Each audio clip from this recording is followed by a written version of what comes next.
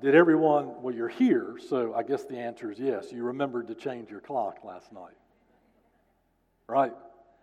I have a confession to make. My wife is out of town, helping my mom with some stuff.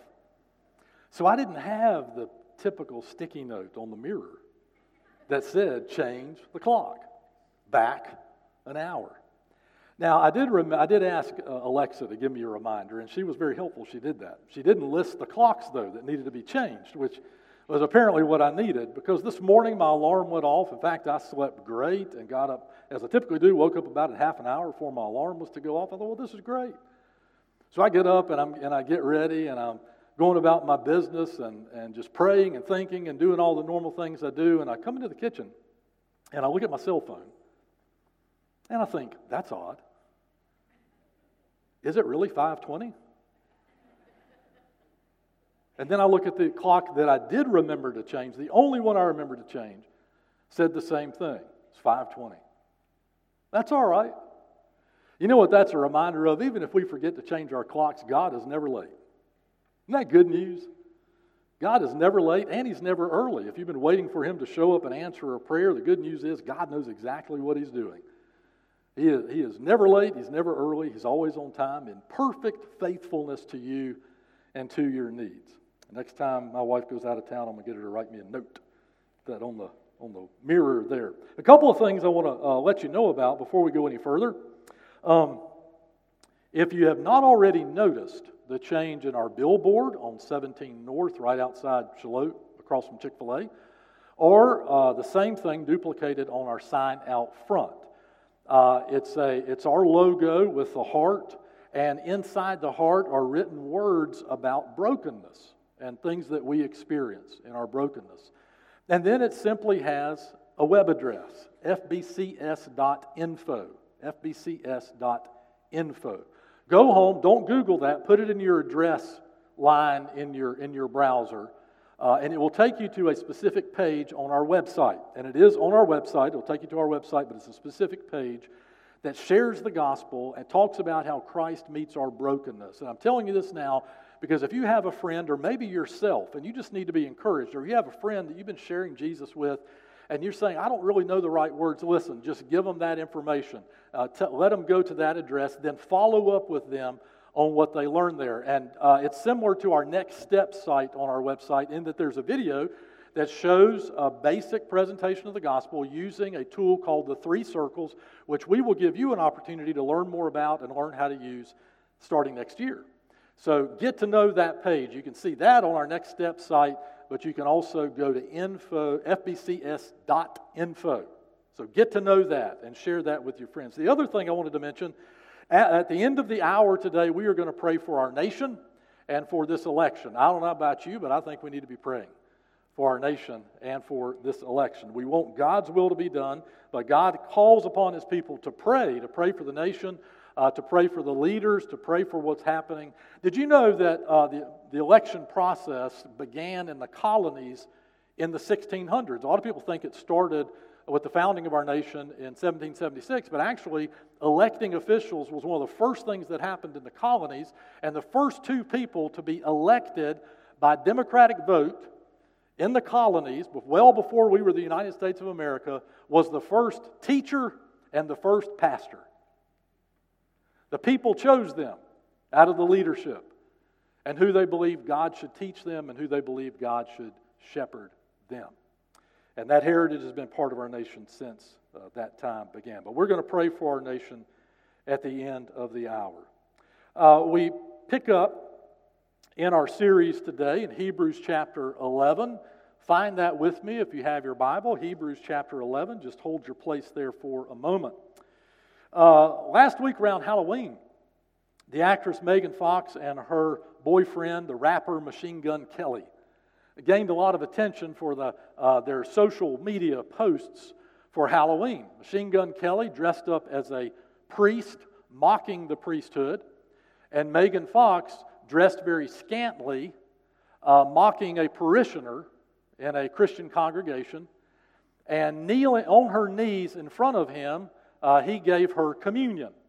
And they posted this on their social media sites as well as a video to go along with it, explicitly mocking the Christian faith, specifically the Roman Catholic faith. Not surprisingly, they got a lot of pushback for that. A lot of people criticized it. And one person put it in a nutshell as they responded to this. They said on social media, if they were mocking any other religion or worldview, everyone would be upset.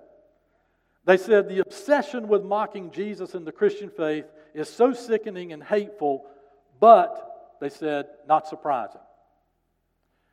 Well, that raises a question. Why is it that it seems that the Christian faith is such a target to be mocked? And what is it that makes people think they can get away with mocking Christianity when they would not mock Islam? And even right now, celebrities and sports stars are being vilified by the news and on social media for anti-Semitism, for things that they have said about Israel and about Jews, and they're apologizing left and right, but not Christianity. Why is Christianity such a target? Well, here's the reason. See, the two faiths I just mentioned, Islam and Judaism, you are born into. They're about your ethnicity. In fact, not to be a Muslim, if you're born into a nation that's Muslim, not to be a Muslim, you have to convert out of it. But Christianity has nothing to do with your ethnicity, nothing to do with your race, nothing to do with your status in life, your education level, your political position. It has to do with the fact that Jesus says all people are sinners and Christ died for all people, and anyone and everyone can come to faith in Christ. Every human being that is a Christian chose Christ by faith to follow Christ and to be forgiven. But pay attention to that. Who are we following? You are following a suffering Savior. We are following the one who was crucified and persecuted, himself mocked and ridiculed for you and for me. That's why it is no surprise that we would be mocked for our faith. In fact, the Apostle Paul said, if you're faithful, if you're godly, you can expect to be persecuted because you become a target. Why? Because it's not about you, it's about Jesus. It's about Jesus. A lost and dying and sinful world does not want to be confronted with their sin. So they mock Christianity. And God heralds you a hero when you suffer for Christ. Did you know that?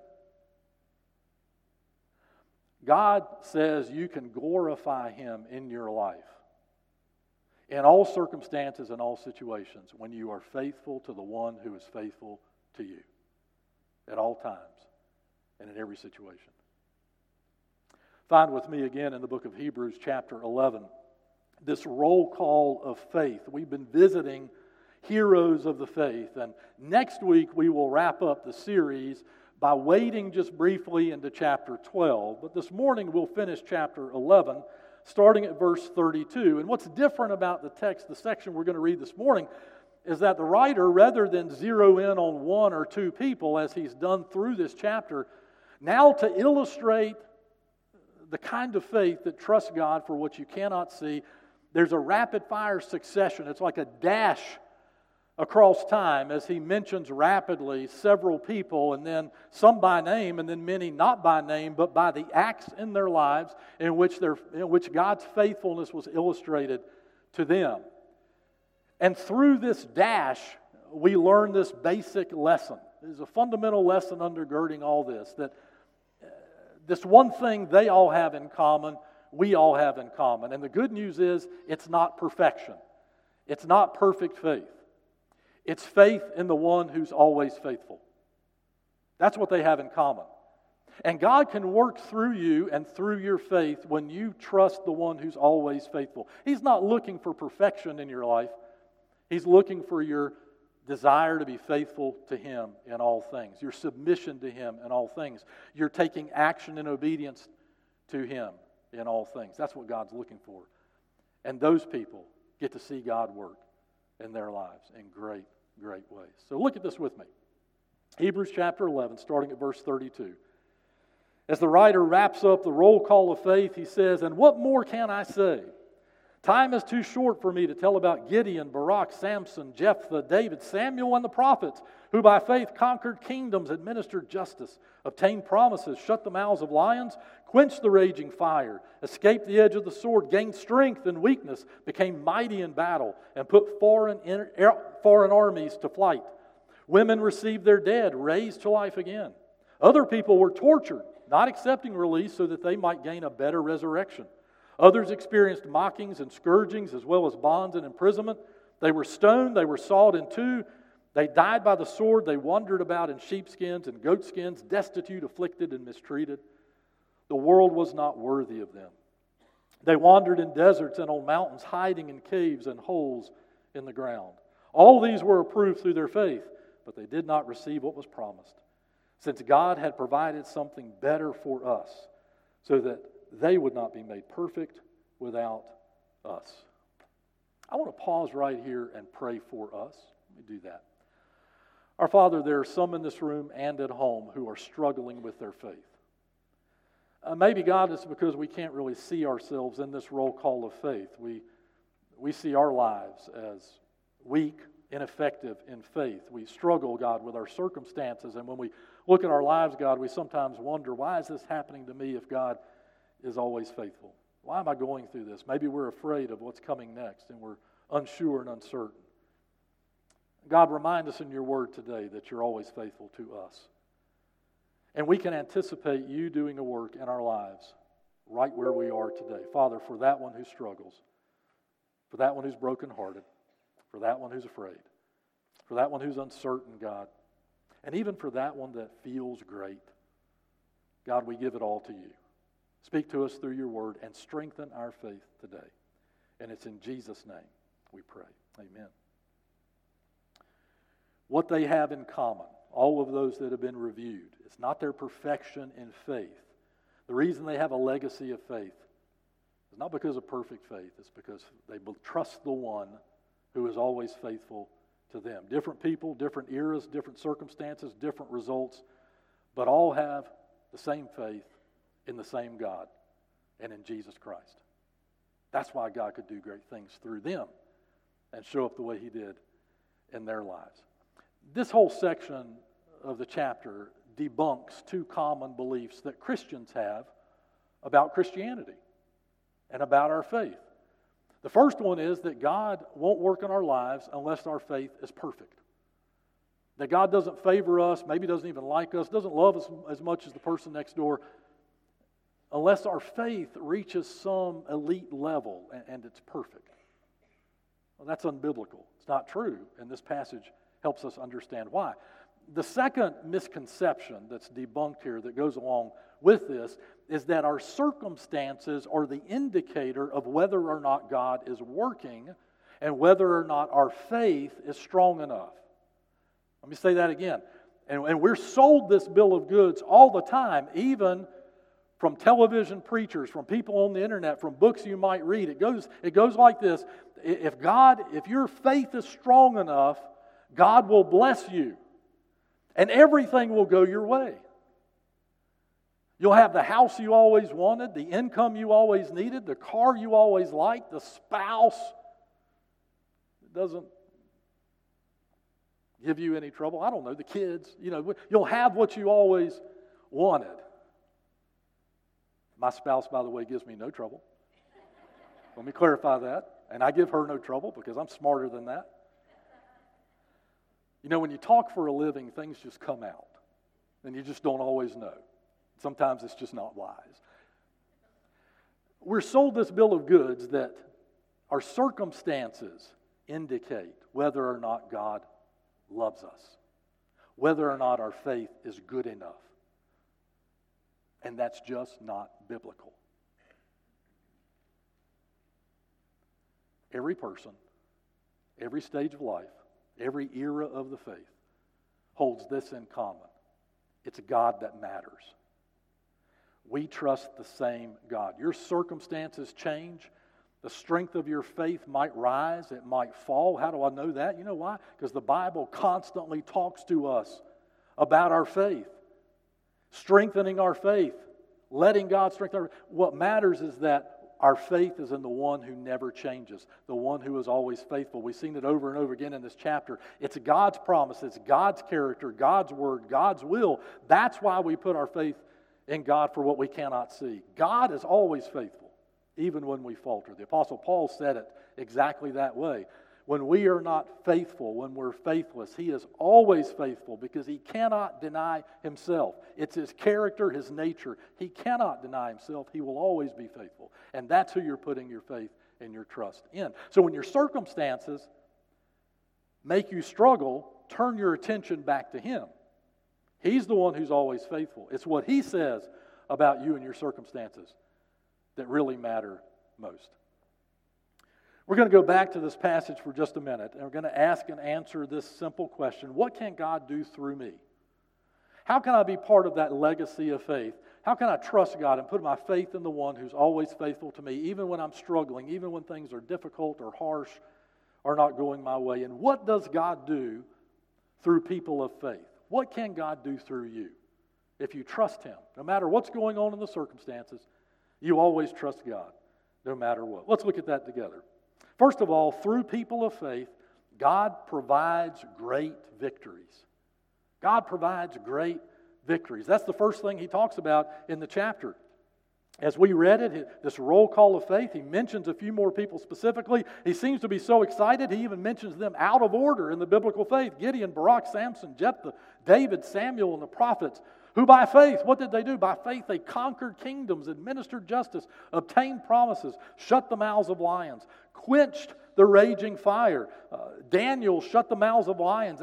Shadrach, Meshach, and Abednego quenched the fire by their faith. They trusted God even when they were in the fire. And then he reminds us of the prophets and the great works that God did through the prophets. And then he said even the women received back their dead, back to life again. God works great victories through those who trust him. It's just a simple truth. But it's God's victories that he's working.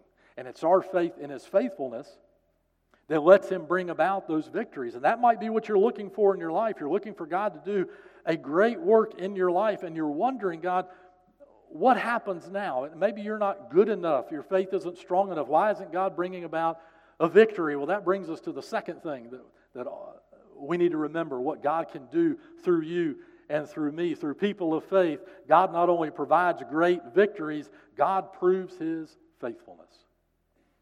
God proves his faithfulness. Look at verse 35.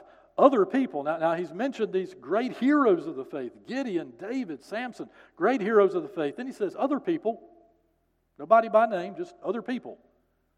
That's kind of like you and me, isn't it? Were tortured, not accepting release so that they might gain a better resurrection. Others experienced mockings and scourgings as well as bonds and imprisonment. They were stoned, they were sawed in two. The belief in history is that the prophet Isaiah was sawn in two.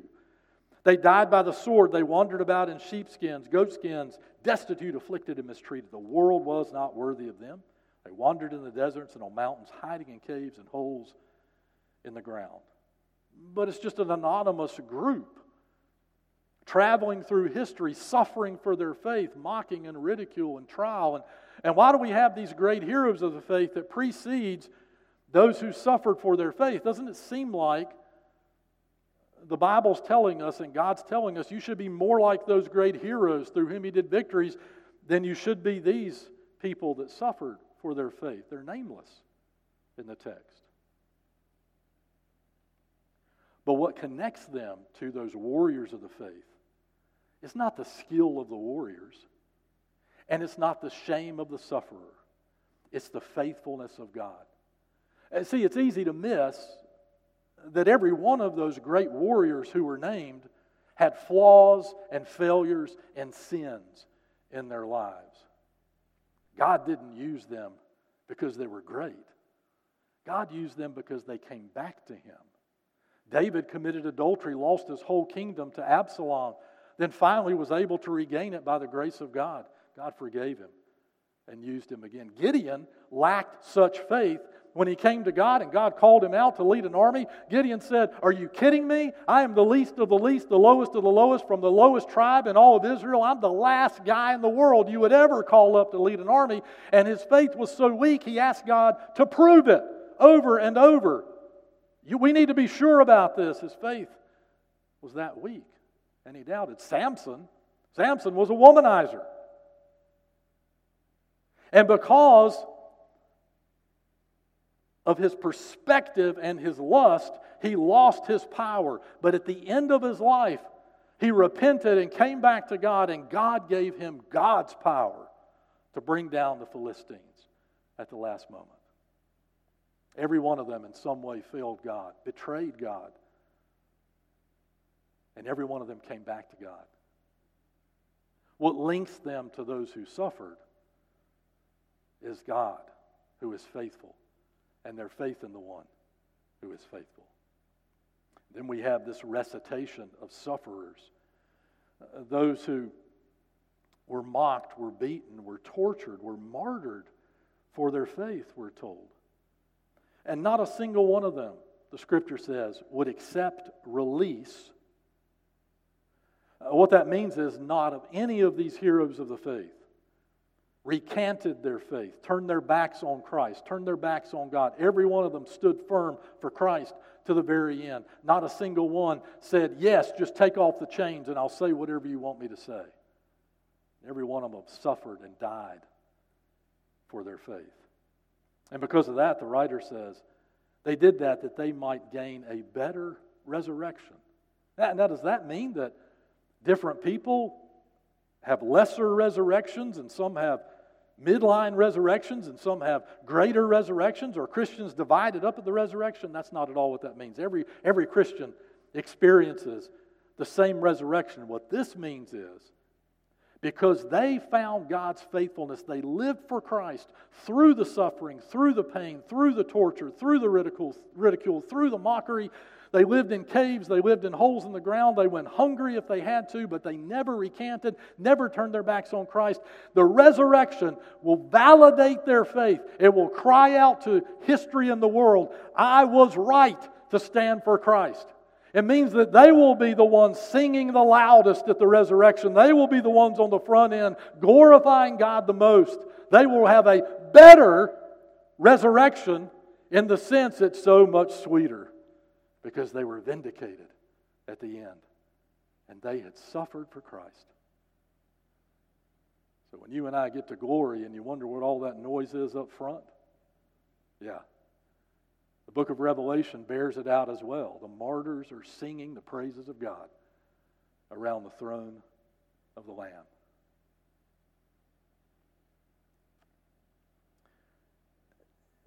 Suffering and celebration can go together. Praise and pain can go together.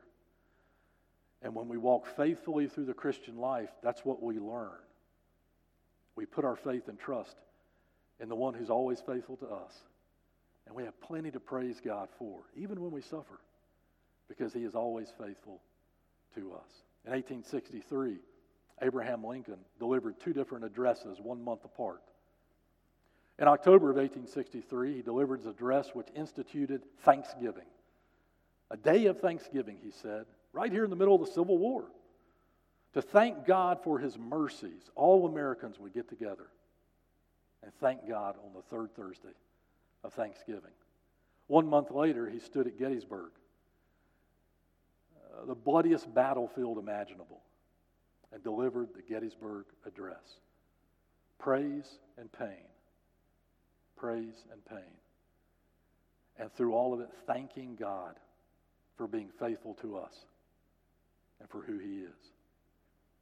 Maybe right now you don't feel so much like there's victories of faith in your life. There's more like suffering in your life.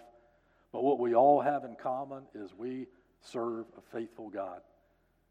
We serve a faithful God. And He is faithful to you. Whatever you're going through, He hasn't abandoned you. He hasn't relinquished command. You haven't turned your back on Him. Well, He hasn't turned His back on you.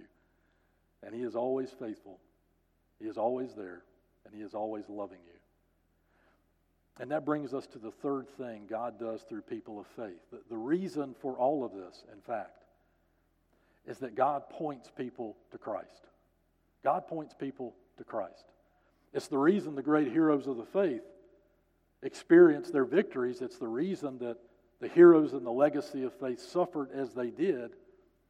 It was not so they would look great. It was so Christ would be glorified, Christ would be honored, Christ would be anticipated, and he would be lifted up. Look at verse 39. All these were approved, he says, through their faith. But they did not receive what was promised, since God had provided something better for us, so that they would not be made perfect without us. The whole chapter of Hebrews chapter 11 begins with explaining to us what it means to have faith that God approves. It's faith trusting God for what we do not see. And all of these trusted God for what they could not see. They didn't stare at their circumstances and let that dictate what they believed about God. They trusted God's character. They trusted God's word. They trusted God that there was much more coming, much more out there. And the Bible says right here that without them even knowing it, they were investing themselves in the coming of Christ.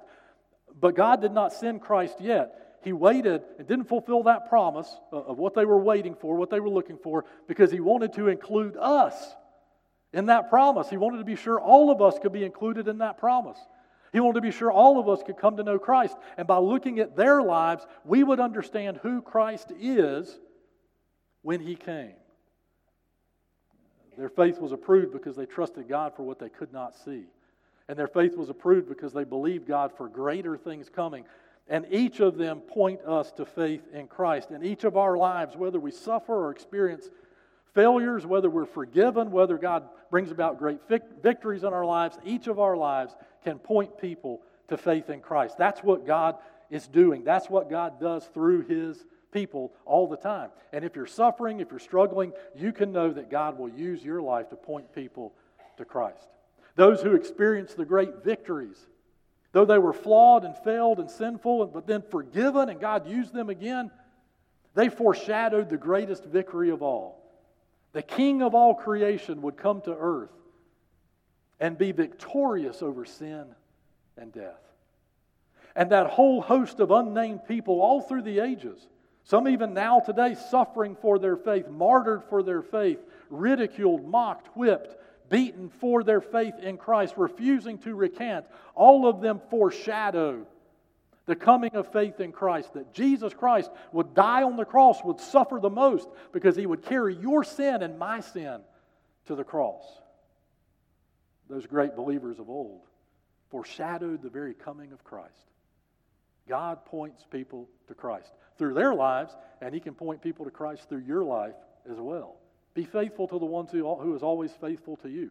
Let Him work through you. Don't let the circumstances or situations dictate what you believe about God. Stand firm. Trust Him.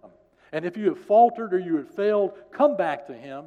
He will forgive you. He wants to work through you to bring about great things. He wants to work through you to show the world who Jesus Christ is. In October of 2019, two young men showed up in New York City in front of a billboard for the New York-based program Friends, which is still so popular. There's billboards for it still in New York City. But they disagreed with that. They didn't think that was the best New York-based comedy. So they took a cardboard sign and they wrote on that cardboard sign in black marker, "Seinfeld is way better than Friends." And they held up the sign. The man holding the sign is Seth Phillips. And Seth held up the sign so you could see the Friends billboard behind him. And his buddy took a picture of him and they posted it on Instagram, on the Instagram account called Dude with a Sign. Dude with a Sign went viral. In 6 months, Dude with a Sign had 5.4 million followers. Every single posting now still has 150 to 200,000 hits and likes constantly. Well, they knew right away they had a hit. So what they do, Seth Phillips still goes out, they still photograph them, they still post it to Instagram. And all the signs are these trivial, benign things, but they're things that everybody thinks. There's one of them holding up a sign in the middle of the city that says, "Stay seated till the plane stops." There's one that's where he says, this, I have to be honest, this is my favorite, "I don't care what you had for lunch." There's another one, he's holding up the sign, and all it says is, not everybody needs a podcast. On and on and on and on they go. He did it all through COVID, constantly pictures of them. Not all of them are things you want to repeat in public. But they're all connected by being just trivial. Gripes. Things that'll be forgotten in a few years. Every time you stand for Christ, you're a signpost for the greatness of God, for the faithfulness of God in Jesus Christ. Your legacy of faith, just like those believers of old, will last through the ages. Oh, you remember when she stood for Christ. You remember when she was faithful. You remember when he was faithful. I know they were going through a hard time, but they loved the Lord. They believed in his faithfulness, and he was there. He was there. He was there. I remember that. And your life is a signpost along the way, and God writes not trivial things, but the magnificent truth on your life that he is always faithful. Trust him for what you cannot see, because he's always faithful. Maybe you're in this room this morning, or you're at home, and you're wondering, God, where are you? Good news is he hasn't gone anywhere. He loves you. He cares for you. He's always faithful. And that's all he asks of you and of me, is that we trust him for what we cannot see. Can you do that today? Bow your heads and close your eyes for a moment. I'm going to pray for us, but before I do, heads bowed, eyes closed. Nobody looking around. I'm going to ask you a question. Does this passage strike home to you because you're going through some stuff? Maybe it's you're undecisive. Maybe you're afraid. Maybe it's real heartache. Maybe it's financial struggles. Maybe it's health issues sitting before you. Today, you would just ask God to bolster your faith. You've been reminded he's faithful to you. I want to pray for you that God would bolster your faith, that cultivate in you that faith in him for what you cannot see. Heads bowed, eyes closed. If that's you, just lift your hand up where you are. Nobody looking around. Just lift your hand up where you are. Good. Thank you. Heavenly Father, you know our hearts. You see our hands. God, we're going through some stuff. Struggles, heartaches, worries, fears. And God, maybe we haven't been completely faithful to you. God, it's good to know we don't have to be perfect, but Father, we ask your forgiveness where we have let you down, where we have failed you or faltered along the way. Father, please forgive us today. Restore and bolster our faith in you. And God, we praise you that you have always been faithful to us. You've never let us down. You've never walked away. You've never turned your back on us, God. You've always been faithful to us. Father, how we praise you and thank you for that. So, God, for all of us who raised our hands and all of us here and at home, Father, my prayer is you would strengthen our faith today. And, God, you would show us you at work in our lives today, God. But whatever we go through, whatever is happening in our lives, Father, whatever we face, whatever we fear, however we suffer or celebrate, Father, all these things we trust you. We trust you, the God who never changes, and we praise you, Father, for that. God, there may be one or two here or at home that need to make a decision today. Maybe there's some that need to rededicate their lives to Christ. Maybe there's some who need to follow through in believers' baptism. Some who need to join fellowship with First Baptist Church. Others, God, who just need to turn over to you what they try to hold, to keep a grip on, God. They need to commit that to you today. Maybe there's one or two here or at home, Father, that would trust Christ as their Savior today. God, I pray today would be the day we would give our lives to Christ. They would give their lives to Jesus, and we would surrender everything to you. Walk out of here in fresh faith, God, to follow Christ. Write your faithfulness on our lives, God, that everyone can see it, and help us to trust in you for what we cannot see. God, we praise you, and we thank you. For this time of response, Father, I pray you be at work in our midst right here and in homes. I pray, God, you'd be at work there, that we would bend our knee to you, Father, surrender everything to Christ. And it's in his precious name we pray.